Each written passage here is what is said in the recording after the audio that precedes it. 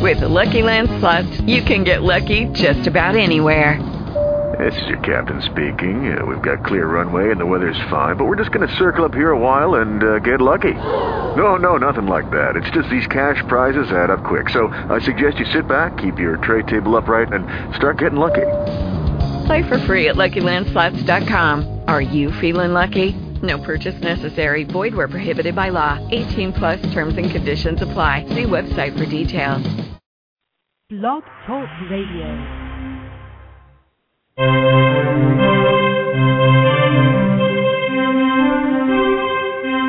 Hi, this is Stephen Nill, CEO of CharityChannel.com. So, you want your charity to succeed? You came to the right place. Integration of online and offline techniques is the key to your successful fundraising, and practical advice on going green is what you need. With this show, The Nonprofit Coach with Ted Hart, you will learn from experts around the world who provide advice you can use. Our host is Ted Hart, one of the foremost nonprofit thought leaders. This year, he is celebrating 25 years in the nonprofit sector and the 10-year anniversary of his firm, TedHart.com. His books range from successful online fundraising to the use of social media and how to make your nonprofit green. His guests are leaders in their field who will share tips and trade secrets for nonprofit management, green strategy, and fundraising success. Ted lectures around the world, but now he's here for you. From the latest in charity news, technology, fundraising, and social networking. Here's Ted. And good afternoon, everyone. This is Ted Hart, and I'm live here on The Nonprofit Coach, coming to you from the nation's capital. Today is Tuesday, March 29th. We have a very special show for you today. I'm very, very honored to have Paulette Maihara from AFP on page 1 for the show today. And then we're going to be going right into an in-depth discussion about the 2011 think tank on fundraising, regulation, ethics, and philanthropy, also hosted by AFP. We've got 2 terrific experts on this topic who helped put together that think tank. Audrey Kinsey and Janice Galpetti are our guests today on the Page 2 experts. Don't forget that you have the opportunity to call in today and ask questions of our Page 2 experts by dialing 347-324-3080. Also, you can email me at tedhart@tedhart.com, or you can join us in the chat room, and I do see people joining us over in the chat room. Now, don't forget, when you dial in at 347-324-3080, you should raise your hand by pressing the number 1 to let me know that you do want to ask a question, because there are a number of people in the switchboard who call in and listen by phone. Here on the Nonprofit Coach, we always start with Page 1 news, so let's get the show started.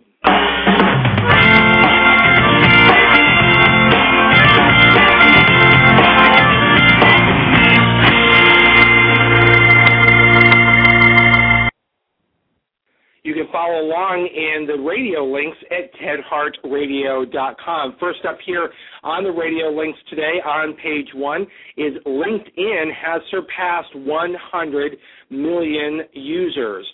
LinkedIn has announced that it has reached this major milestone. The company that was founded in December of 2002 and launched in May of 2003 has reached profitability, will reach profitability fairly soon, and is growing at an accelerated rate. This, of course, is our recommendation of the primary social network site that professionals in fundraising should be using today. Not to say that Facebook is not important, not to say that Twitter is not important, but the listeners here of the Nonprofit Coach know that our top 4 things that you should be doing online is, first of all, designing a well-designed website that's easy to use, full of unique content about your organization. Second is your GuideStar strategy. Third is your LinkedIn strategy, then followed by Facebook and Jumo. So LinkedIn is right there in the top 4. Next here on the radio links at tedhartradio.com, you will find that the IRS is offering workshops for small and mid-sized 501c3 organizations. These are held around the country and still coming up here in the United States. You will find that you can register for training workshops with the IRS in Las Vegas, New York, Houston, Billings and Helena, Montana, and Denver, Colorado. You can find the link in the radio links at tedhartradio.com to learn more about these workshops and how you can register for these IRS websites. Next up here on the Nonprofit Coach, we have information about the teaching donors how to give using cell phones. This is an excellent article that comes to us from the Chronicle of Philanthropy. Nicole Wallace always does a great job, and in light of the fundraising for the victims of the Japan tsunami and ensuing tragedies that have come after that, lots of money has been donated online. You can read all about it in this article on how you can help donors learn how they can use their cell phones to make donations. You can find that at tedhartradio.com. Next up here on the radio links for Page One News here on the Nonprofit Coach is just a little bit of fun. This comes to us from the HubSpot blog, and this is actually a cartoon that I thought might be a little bit fun because we talk a lot about LinkedIn, Facebook, and Twitter. And in this cartoon, they're talking about how you make friends in social media and what the different levels of connection might be. And for LinkedIn, the gentleman on the left says, Mike, let's be friends. Well, then Mike, because he's on LinkedIn, says, please submit your resume, 2 letters of recommendation, and a blood sample. It's a little bit harder to connect with someone on LinkedIn. On Facebook, Mike says, let's be friends. He says, sure, you and I are both friends of Mark, so let's connect. Much lower threshold. On Twitter, he says, Mike, let's be friends. And then his friend, Mike, turns into a robot and says, I am Mike's robot. Your request for friendship has been auto-approved. So different levels of connection to follow someone on Twitter, to become a friend with someone on Facebook, or to link with someone on LinkedIn. And it's a fun little cartoon, but I think a serious description of what's happening in social media today. Next up here on Page One News, we have a description of how you can join our LinkedIn people-to-people fundraising group. Now, this has been growing so fast. We already have 1,045 members. These are nonprofit professionals from around the world who want to discuss with you all of the intricacies, details, and strategies related to people-to-people fundraising. Well, we always provide this link in our newsletter. If you're not receiving our newsletter, you can sign up for that free at p2pfundraising.org or on our website, tedhart.com. But you can go directly to the LinkedIn registration page at our radio links for today's show at tedhartradio.com. Next up, I want to have the opportunity to talk to a good friend of mine who's just making a big transition in her life, and that is Paulette Maihara, who has been the president and CEO of AFP certainly back to the earliest days of my service on the AFP Board of Directors. Welcome here to the Nonprofit Coach, Paulette Maihara. Thank you, Ted. How are you today? Well, I'm doing great, and it's such an honor always. You've been on the show a couple of times. You're always a big hit here on the show. Of course, you have a huge membership, and people really care about the work that you do and things that are happening in your life. And the big thing that's happened is your announcement that you're stepping down as president and CEO, and Andrew has been appointed as your successor. So I wanted to have this, last opportunity. It doesn't have to be the last opportunity here on the Nonprofit Coach, but certainly in light of your stepping down, big celebrations in Chicago of your career as AFP president. Wanted to get a chance to chat with you today about what you feel is the biggest accomplishment that you were able to attain during your tenure as president of AFP. Well, thank you, Ted. I think the one thing that's probably had the most significant impact on the fundraising profession, not just within AFP, but the profession as a whole, was the development of the International Statement of Ethical Principles, which started in 2007 in Toronto, Canada, where we brought together the heads of the various fundraising associations from around the world. We looked at our existing codes of ethics. We looked at commonalities, differences, and we discovered that we had much more in common than we had differences.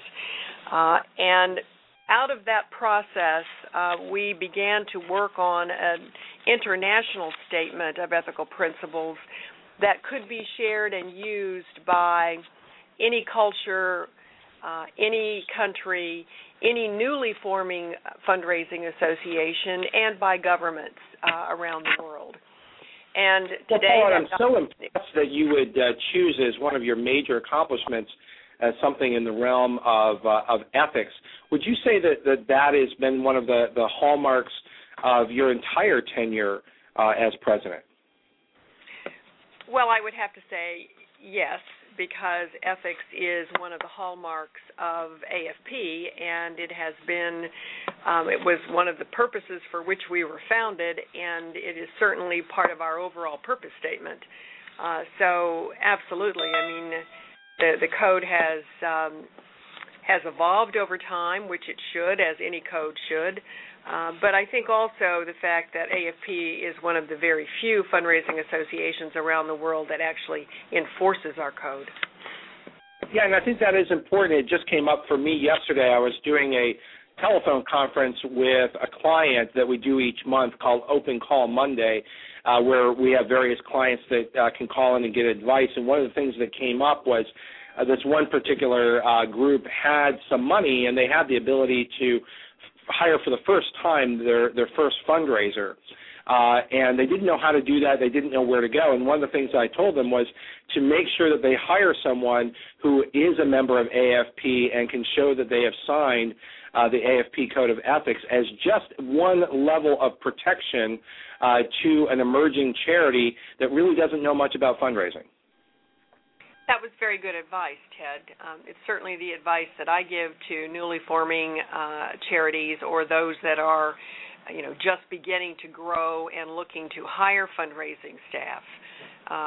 And obviously the other piece of that is how they compensate those fundraising staff and making sure that they understand that the AFP code prohibits percentage-based compensation, and most importantly, why we prohibit it. Paulette, for our listeners today, can you please share, because that is one of the things that distinguishes AFP, and it's probably one of the biggest topics that comes up when anyone discusses AFP membership. Why is that so important? It's been in the code for a very long period of time. Why is that important to AFP and its membership that remain in the code?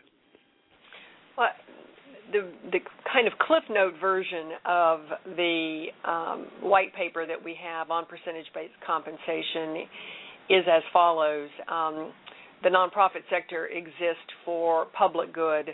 The for-profit sector exists for personal gain, and whether it's a stockholder or a employee of a corporation, and there's nothing wrong with either one of those purposes. However, in the nonprofit world, when you compensate a nonprofit professional based on what they will raise, you run the risk of putting the personal gain or the individual's best interest ahead of the donor and the institution or the nonprofit. And so for that reason, AFP prohibits percentage-based compensation.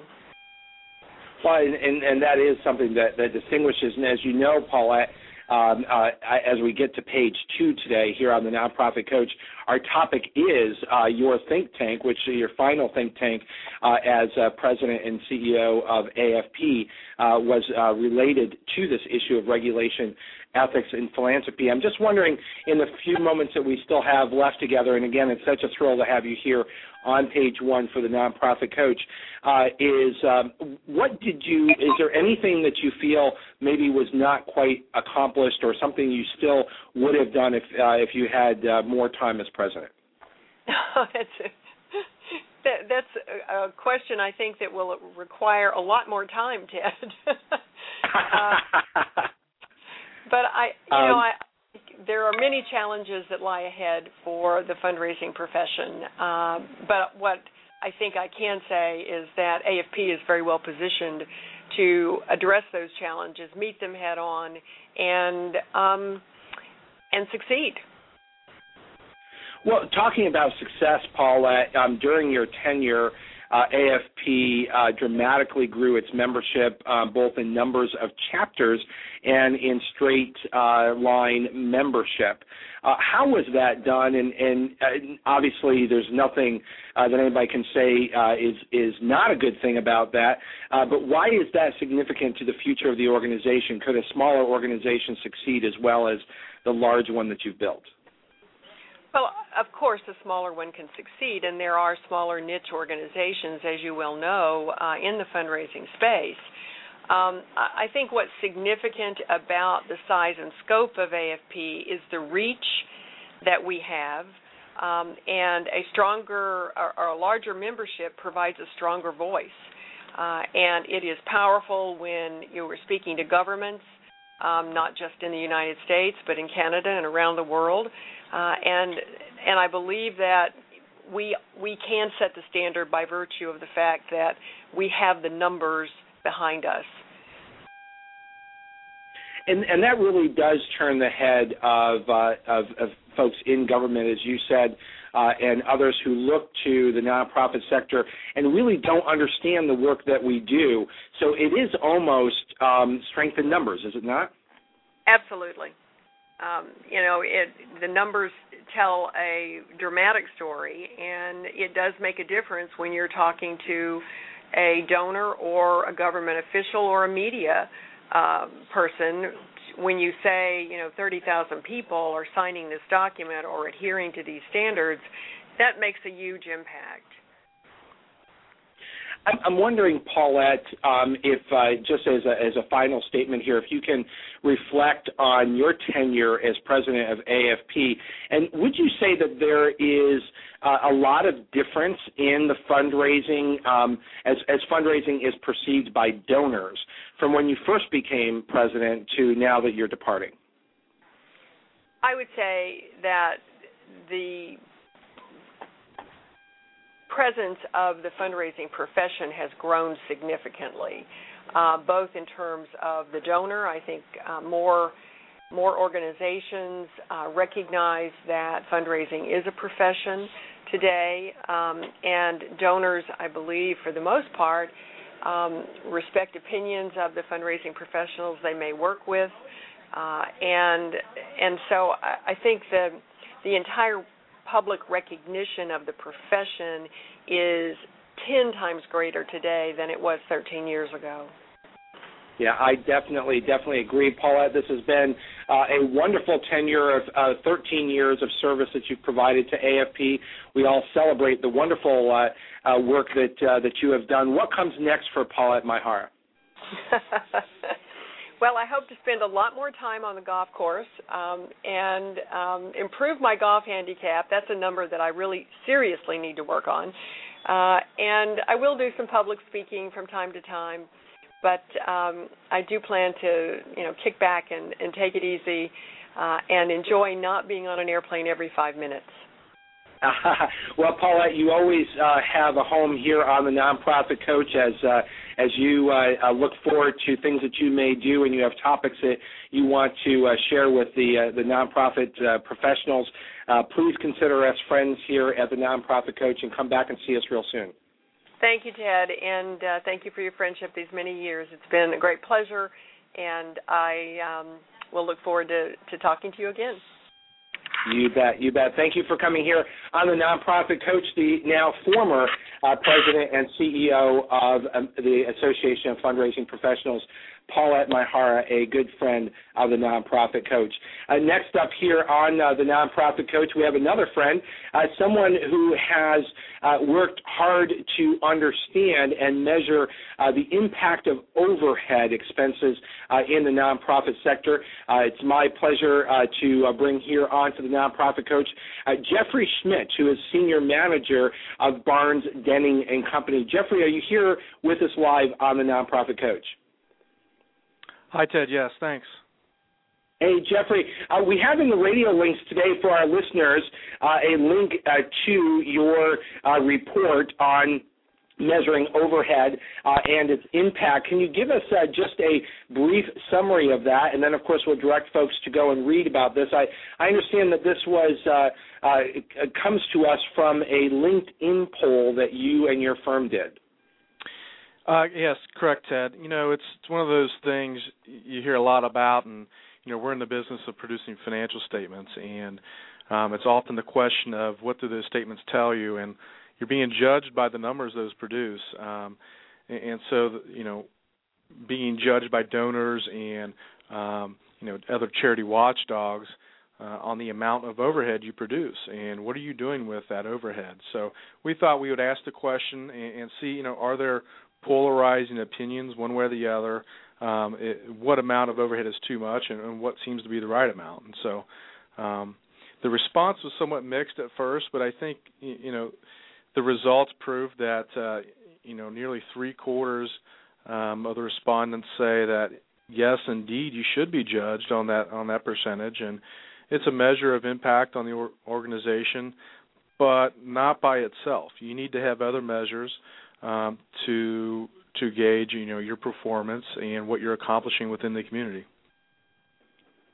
It's such an important study that you've done. What do you think the most important insight that you got, and how successful do you think it is to do research like that on LinkedIn? Well, I think LinkedIn was a good tool because it's sort of a focused area where you can go straight to the source. As far as, you know, the strategy was to approach LinkedIn groups such as Board Source and the Chronicle of Philanthropy and United Way, and get the opinions of those folks who are participating in those groups. So, you know, what's the opinion of the people that are using this? You know, and I think what you'll find is the argument comes, you know, well, who's forcing you to be measured? And like, you know, like I said before, it is sort of, you know, the Guide Stars, the Charity Navigators, that's in the Better Business Bureau set the thresholds for the most part, you know, and can organizations meet these expectations to them? So this is an attempt to understand the bigger picture and to draw that attention to our colleagues. Is that correct? Well, correct, because we want to meet expectations, but I think what we've seen in the nonprofit world is that we manage the expectations, and often what we do is, you know, we delete resources or we neglect certain areas of the organizations in order to meet those expectations, you know, such as spending on, you know, infrastructure, for instance. You know, and it kind of perpetuates the cycle because since we're able to operate that in that way, the expectations for the funders is that we're going to continue operating that way. Well, we learned from you, Jeffrey Schmidt, that it is important to measure overhead and to understand the impact on our organizations. Thank you for doing this poll on LinkedIn, bringing it to us here on the Nonprofit Coach. As I mentioned to our listeners, we have provided a link to your blog today at tedhartradio.com in the radio links, and I hope you'll keep us posted future research projects that you do and bring them right back here to the Nonprofit Coach. Great. Thanks, Ted. Thanks for having me.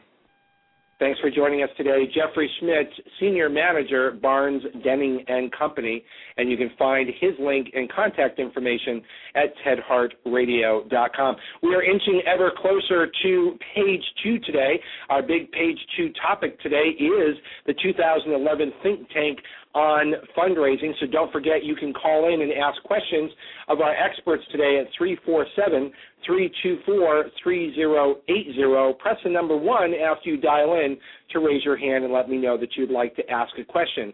You can also ask a question over in the chat room. I see folks are arriving over in the chat room. And you can also email me at tedhart@tedhart.com. Last thing that I have up here, you'll find over in the radio links, several webinars that I want to draw your attention to. A couple of them I'm going to be part of, and so I obviously urge you to sign up if you're interested in getting more in-depth on some of these topics than we're able to do here on the radio show. The first one is social media fundraising, e-governance, and more, highlighting the Internet Management for Nonprofits book, and that's April 6th. That's a free webinar, and you can find the link for that at tedhartradio.com in the radio links. Again, that's Wednesday, April 6th, 2 p.m. to 3:30 p.m. I also want to draw your attention to another webinar. This one I'm not part of, but one that I do want to draw your attention to, as it is hosted by marketingsherpa.com and Click Mail Marketing, and this is how to improve your email effectiveness. 5 ways to maximize your email results. This is going to be the next day on April 7th from 1 to 2 p.m. Eastern, and you can register for that also at tedhartradio.com in the radio links. And keep in mind, they do limit their Marketing Sherpa webinars to 1,000 attendees. Sounds like a lot, but it does go quick. So if you're interested, make sure that you register early. Then we have the big webinar that we want to give you plenty of advance notice for, and that is building a powerful board that can fundraise. There is a fee for this because it's a much more in-depth approach that we're able to give, and that's Monday, May 2nd, and that's 2 to 3 p.m. Eastern, 1 to 2 p.m. Central. You can register for that. Again, the link is at tedhartradio.com in the radio links. That's what I have for you here on page 1. I want to thank you so much for joining us here on the Nonprofit Coach Radio Show. As always, following page 1 comes page 2.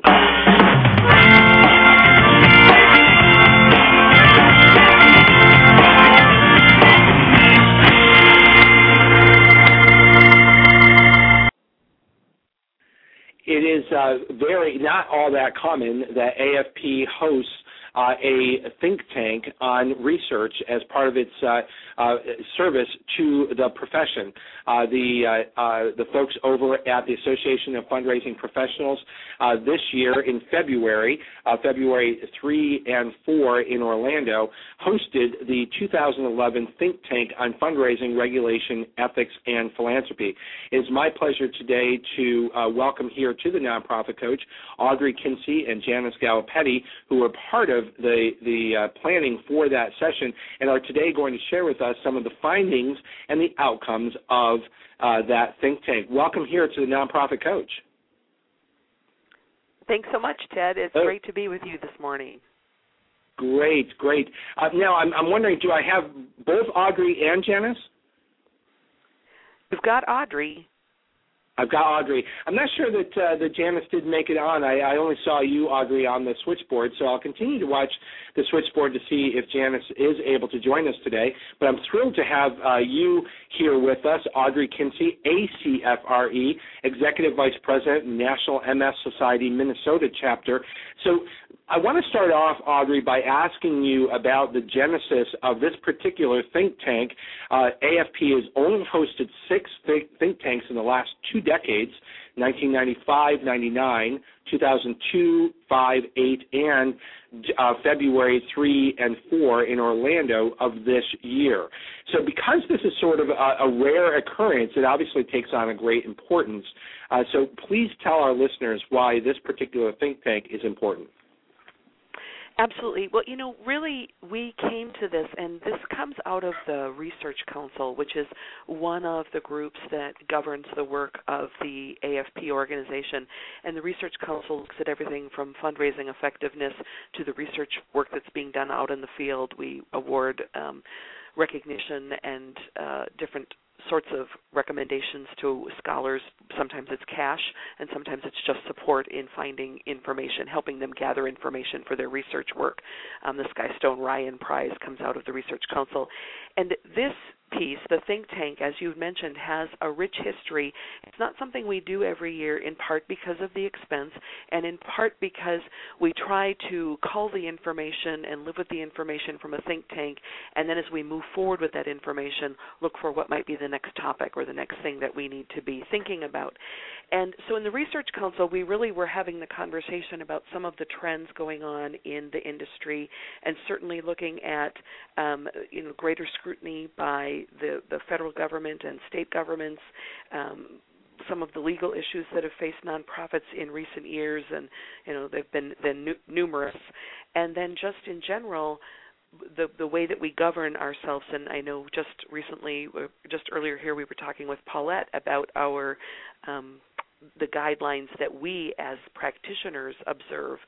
But remembering that everybody that's in this profession is not a member of AFP, that there are people who don't necessarily subscribe to our principles of practice, and how do we raise the bar as a society? That it's bigger than the fundraisers, and it's bigger than the regulators, and it's bigger than the people in Washington, D.C. or in the state houses.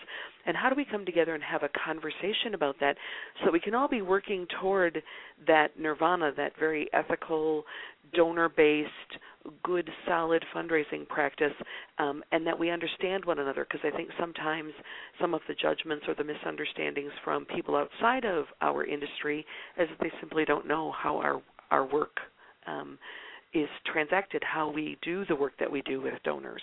So it was coming together to have that conversation, and we were very lucky to have. Each of the think tanks that have been hosted have had a different topic and a different focus. Why regulations, ethics, and philanthropy now? Is this a particularly important time for evaluating those? Is there a stress in the industry that requires us to reflect on those? Why that particular topic now? Yeah, I think that's a great question, Ted, and I think that perhaps it is that there is a greater stress. I think we're kind of at this, I hate to say turning point, but at this crux of, wait a second, we're not all on the same page. We have Senator Grassley convening people, the Blue Ribbon Panel. We had conversations happening in different states, Massachusetts, New Hampshire, different legislative thoughts or ways that they should be dealing with nonprofits. And it just seemed like we were, I don't want to say spinning out of control, but we certainly weren't on the same page and having the conversations in a thoughtful manner together. It was kind of he said, she said. And we thought we really ought to take a look at that and talk to some of the folks that represent the legal side of the world, and talk to some of the folks that represent the legislative side, and see if we can't come together and have a conversation about how we can work together to strengthen the sector, because I think ultimately at the end of the day that's everyone's goal. But how we go about doing that, if we're not talking to one another, I think sometimes we can get crosswise, or we can give an appearance that we're not on the same page.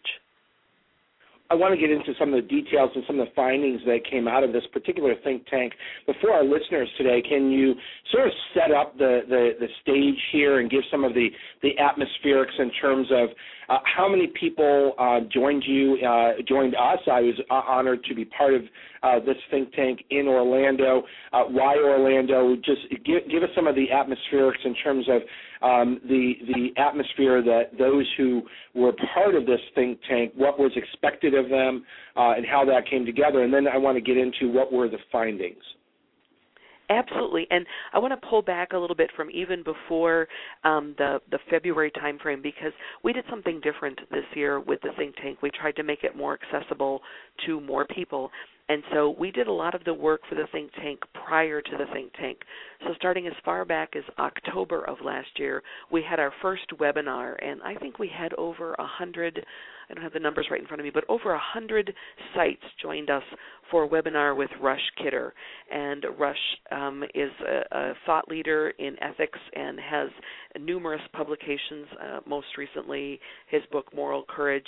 And he really took us through thinking about ethics and thinking about the key elements of ethical behavior, and how do we understand when we are ethical and when we are not ethical, and really called us to think about the fact that we have lived often in thinking about right versus wrong, And certainly that is, we were raised that way. It's wrong to steal. We shouldn't take from other people. But that there can often be two rights. And, for instance, in this world that we live in philanthropy, a donor may want to give a significant amount of money to, let's say, an animal shelter.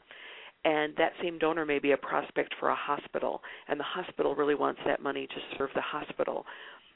Neither one of those are wrong. They're both the right thing to be doing. It's the right thing to be supporting a animal shelter if that's where the donor's passion is.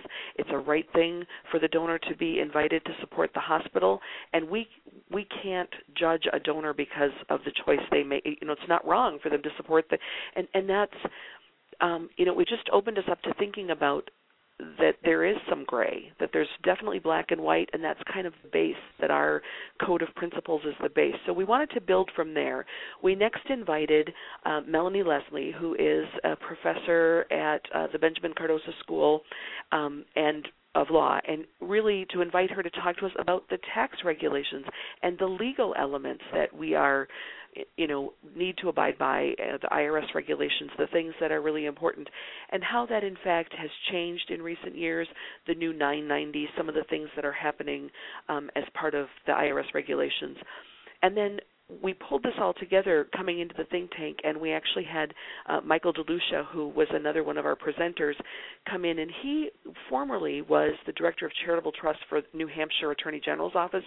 So he was really giving us that side of it and the regulator side, and what is a state entity people are looking to them to do to regulate the nonprofits and keep the nonprofits in check, and giving that perspective.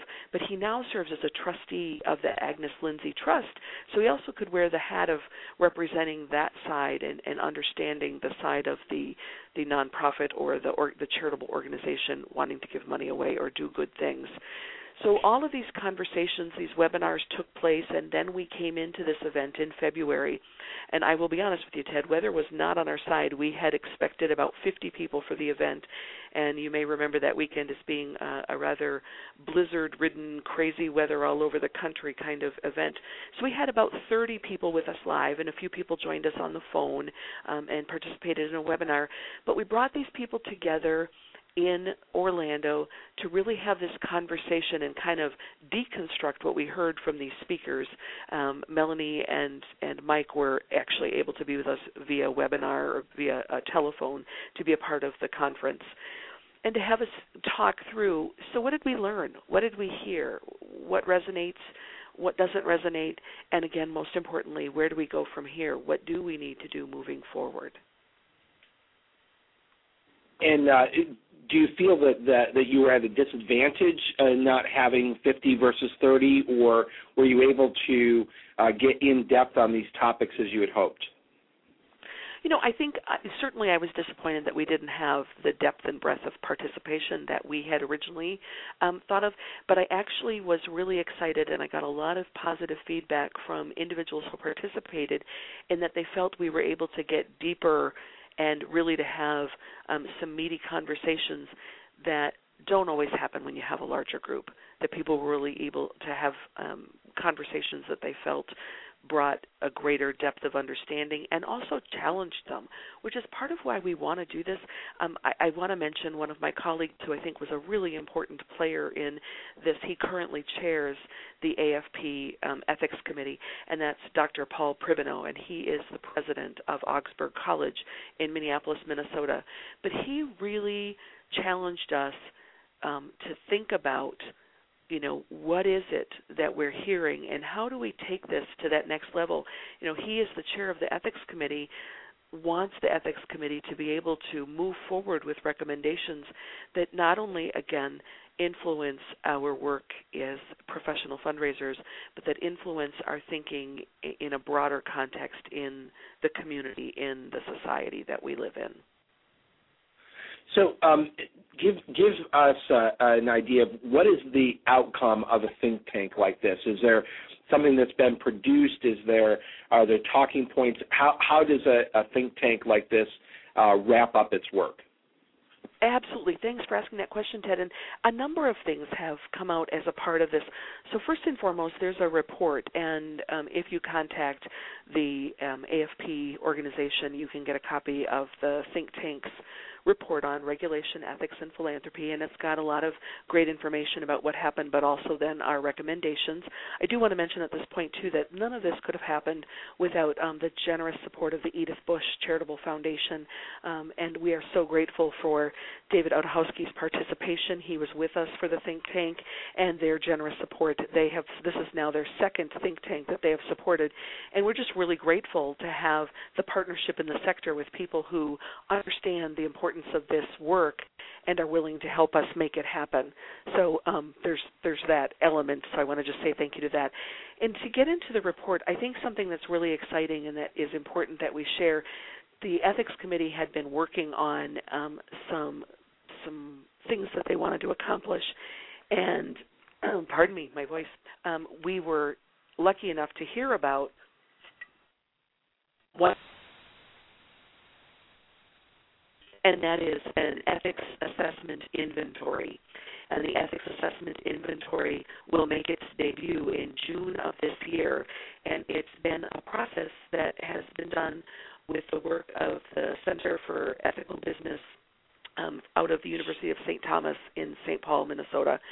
And what's really exciting about this is it's a tool for a practitioner to use to evaluate their own ethics, their own ethical behavior, their own ethical or thoughts about certain things. They also evaluate where they believe the ethical behavior of their organization to be, so they can measure their ethical stance against their organization's ethical stance and practices. And then they can measure themselves against those that have taken this inventory. So they're looking at other ethical fundraisers or other fundraisers who have participated in this this inventory and say, wow, I could do some growing in my courage, courage being one of the areas that there are 6 areas, and courage is one of them. And I bring that up because it goes back to our conversation with Rush Kidder. There's this, we know what's right and wrong, but sometimes we don't have the courage to step forward to address the board member who may be asking us to do something that we don't believe is the right thing, to address a supervisor, a manager, a CEO, to say, you know what, we're not doing this right, we're not accounting for funds right, or we're not spending it correctly. And seeing the behavior and not addressing it is just as problematic as the poor behavior or the mismanagement existing in the first place. And so really looking at, am I a courageous person? Am I a person that would step up? And Rush asked us to think about that in terms of the threshold of that place with a willing endurance of danger. And, losing your job is a danger in today's economy. None of us want to lose our job. But at the same time, do we let go? Do we let unethical behavior exist simply because we're worried about our job? I shouldn't say simply, but because the danger or the concern about losing our job is greater than taking care of this ethical breach or this potential ethical breach. Because the other thing I shared, and I just am back from Chicago where I presented these findings and had a great conversation. We had over 90 people. So the last session of the day, it's late on Monday afternoon. People are just tired. They've been in sessions all day. But we had over 90 people participate in our ethics session at the International Conference, and we were really excited about that because they brought some really great energy to this conversation to say, this is important work. Thank you for doing this. I'm going to go back to my organization and raise more questions. But one of the things I brought to many of those participants was sometimes we don't have all the facts. And a really important thing, to be somebody who is wanting to practice ethically and to bring ethical practice into their organization is to make sure that you take time to gather all the facts.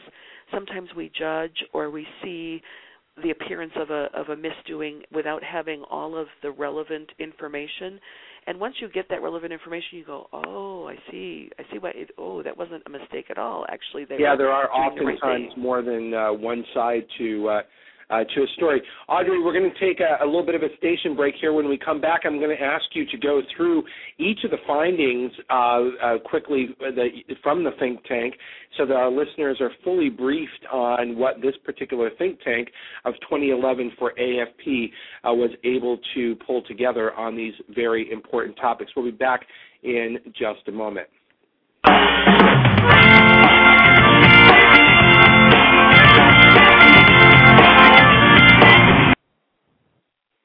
For our station break today, as we have for the last several weeks here on the Nonprofit Coach in our partnership with GreenNonprofits.org, we have been assisting them in putting together an outreach for the Nonprofit Guide to Going Green. This is sponsored by Santa Fe Aventis. You can register for their newsletter at GreenNonprofits.org and learn how you yourself can win a free copy of the Nonprofit Guide to Going Green. Today, the winner in our drawing for the Nonprofit Guide to Going Green is Tammy Greer. Tammy Greer is with Primetime Palm Beach County in Boynton Beach, Florida. Congratulations to Tammy Greer in winning today's edition of the Nonprofit Guide to Going Green. If you'd like to join Green Nonprofits or win a copy of this book, join the newsletter at greennonprofits.org. Now back to the show.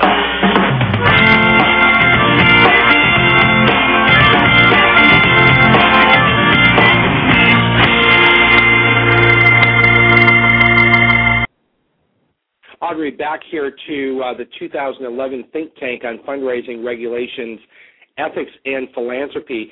I understand that there are findings that came out, a summary of all of the work, 2 days of intensive discussions with key thought leaders in our industry. What were the findings? Either, if you can, go through all of them.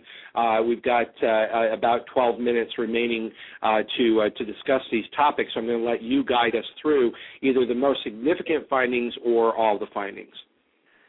Excellent. Thanks, Ted. Well, so we were talking about the inventory before the break, and one of the findings was that not only do we need to have this inventory tool, but that we need to have develop additional education resources, things like a curriculum, a different way of doing case studies.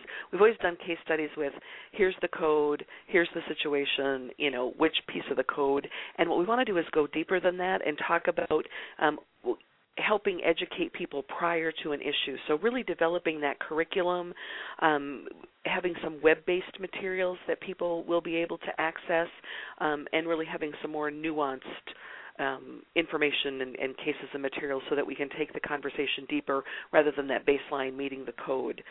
We also talked about really developing some educational resources that could help enhance teaching methods so that people who are teaching this have some tools to be more effective, so that we get more people at ethics. We always see that as a really dry topic and that nobody comes, and it's the least, chapters joke, it's always our least attended program. Well, that shouldn't be. So we really want to give people tools to develop a more in-depth presentation and teaching skills that would really engage people better. So that's kind of on the professional side, but a couple of things for our nonprofit executives and our board members who really need resources and need to understand kind of the intersection between what we're doing and what our partners because it's not just about AFP, it's really about the sector, and I can't stress that enough. While AFP initiated this, it's really about the sector. So one of our findings was really to create stronger partnerships with like-minded organizations like the independent sector, Board Source, the Association of Governing Boards, and some organizations that we may have worked with, but really we want to develop resources to promote these best practices and to really educate sector leaders, not just our fundraisers, but to get our board members, to get our CEOs, to get executive directors thinking at that, getting them out of the day-to-day, keeping the business running, and to think about the bigger, broader, how do we operate as the most effective, most ethical organization that we can. We also are looking at putting together a campaign. We really want to develop a campaign that helps AFP members as well as other fundraising professionals promote the materials and the fact that we have this information so that people can use it at board meetings, in where they have public gatherings, other nonprofits that may be small and struggling and don't have resources at all, or even know the resources exist, but so that we really do kind of a grassroots spreading out the information. And last but not Audrey, least, in your discussions, you've really focused a lot on ethics, and as you said, one of the findings is making this a little bit more tangible for membership. Were there any of the findings that looked at the regulation side of this think tank, or did it really become dominated by ethics? I think there was a strong ethical dominance because a lot of the individuals that participated were very interested in that. But I think we had a really good conversation around regulation. And, in fact, one of the last findings, when I was just talking about the bigger, wider public, was to really reinvigorate AFP's advocacy and public policy efforts so that AFP becomes a go-to source for both the federal and state and even provincial, because we are an international organization, but that we're the place that people come to when we think about ethical fundraising and public policy and regulatory requirements.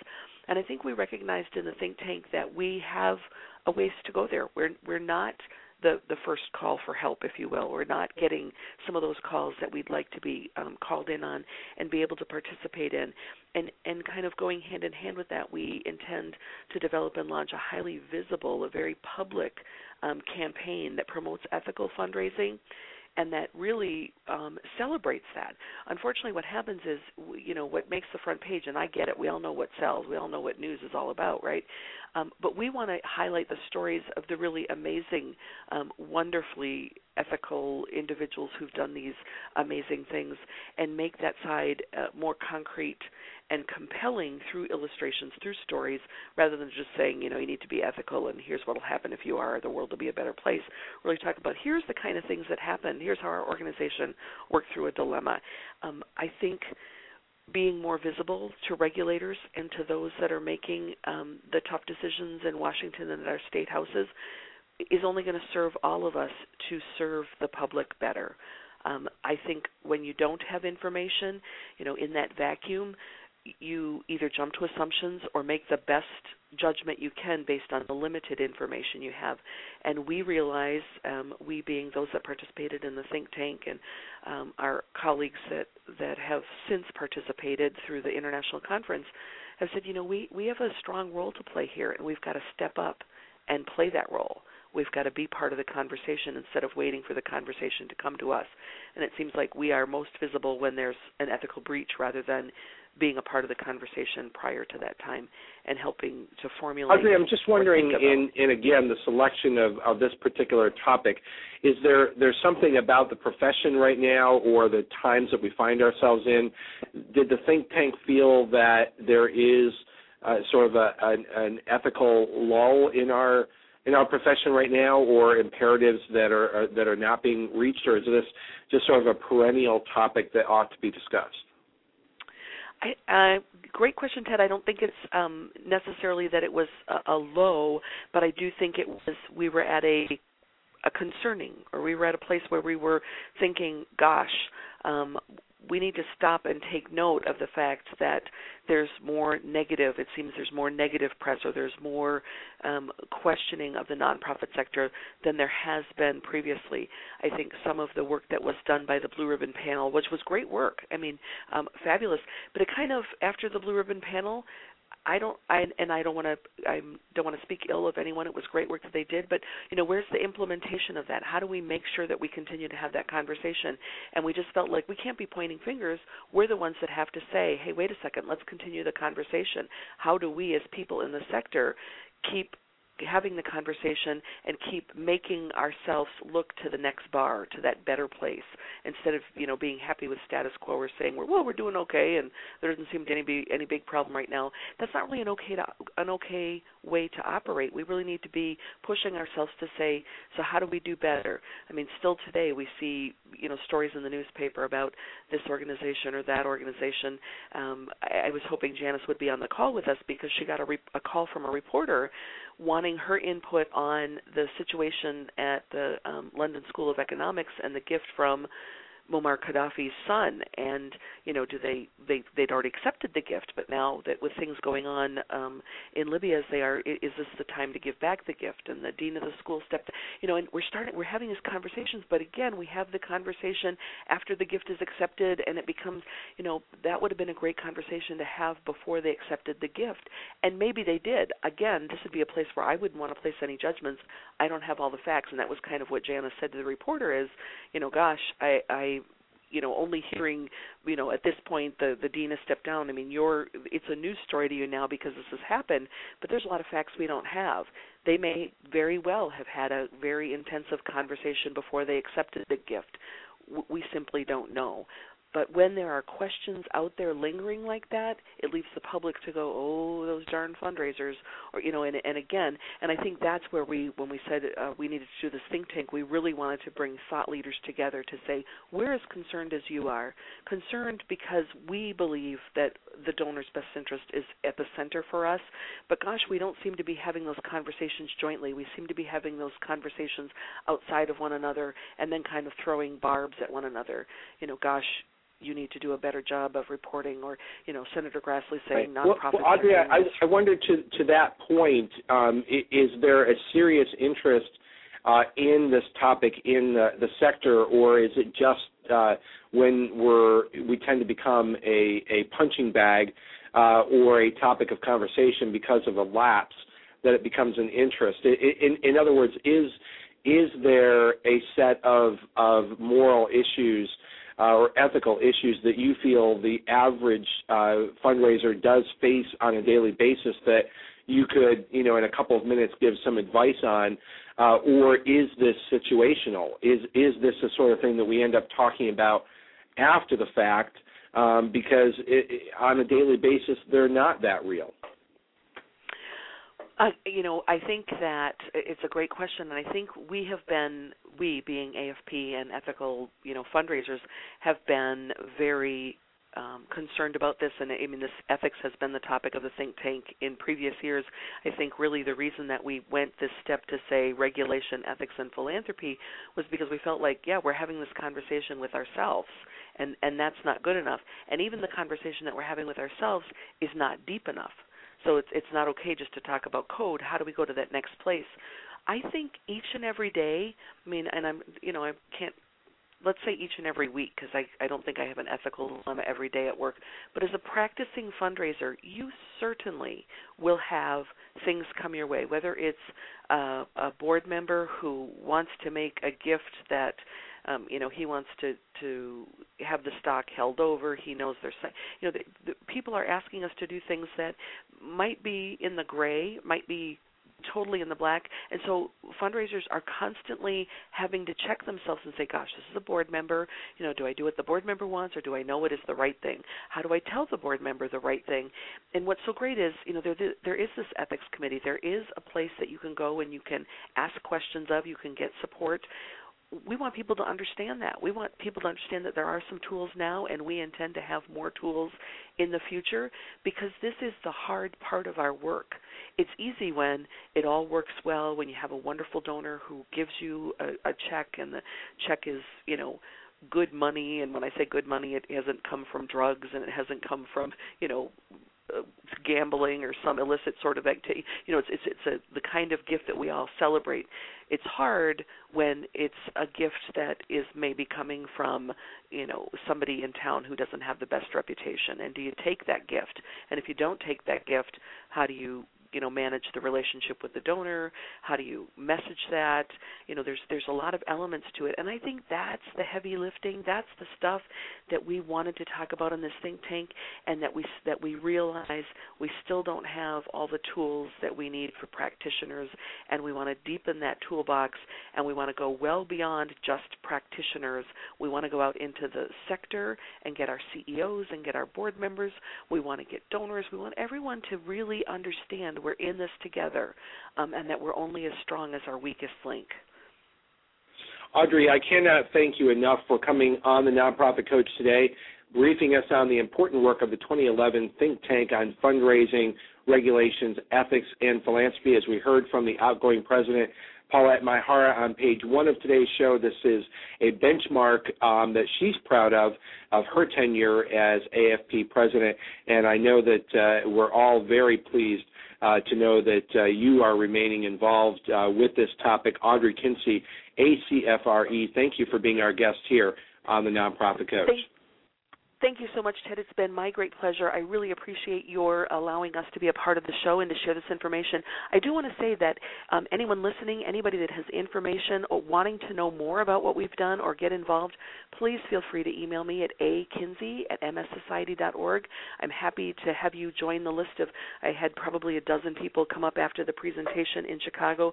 There's great interest in continuing this conversation, and so I look forward to being able to share with you some of the work that we do going forward. This is merely the beginning. Absolutely, and in our radio links today, we did provide a link to the background material and the PowerPoint presentations from the 2007 think tank on ethics and regulation. Again, Audrey, thank you so much for being with us today. I hope that this does continue the dialogue and allow your group to get an even wider audience to the important work that you are doing. We'll be right back here next week, Tuesday, for the Nonprofit Coach radio show. Don't miss next week's big show, 12 noon Eastern. We'll be right back here. Thank you.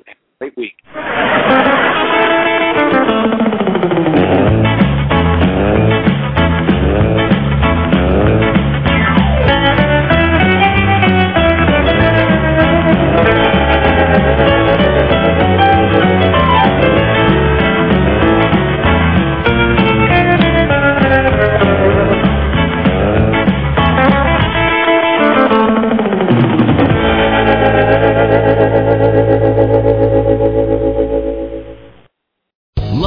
Casino, asking people, what's the weirdest place you've gotten lucky? Lucky? In line at the deli, I guess? Aha, in my dentist's office.